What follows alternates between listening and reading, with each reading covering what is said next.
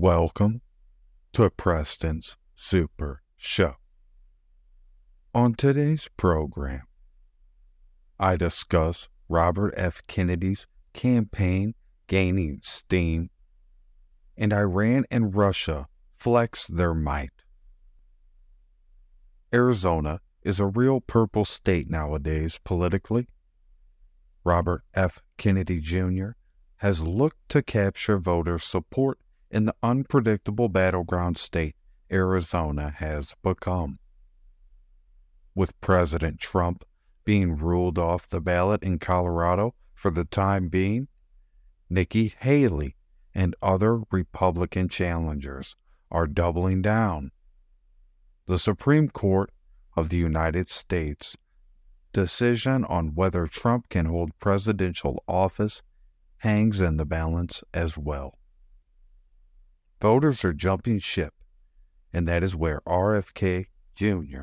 may capitalize on the objectivity of the present circumstances. The question will come down to, as it did the first time Trump won the Republican primary, will he be able to pull it off a third time? If not, Robert F. Kennedy Jr. will be hard to beat in a general election as an independent option for Americans who are fed up with both parties. Being able to elect a Kennedy to the presidency would be a feather in the cap of many political junkies for years to come. Iran's leader, Ebrahim Raisi, and Russia's leader, Vladimir Putin, have seemed to found themselves at an impasse.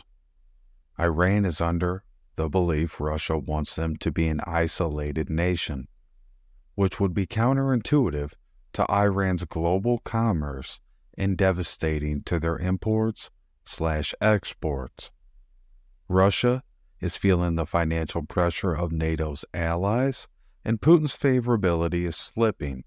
This, however, hasn't resulted in any change in his war strategy for Ukraine. As the war continues to rage on, one of Putin's political adversaries has been barred from running against him.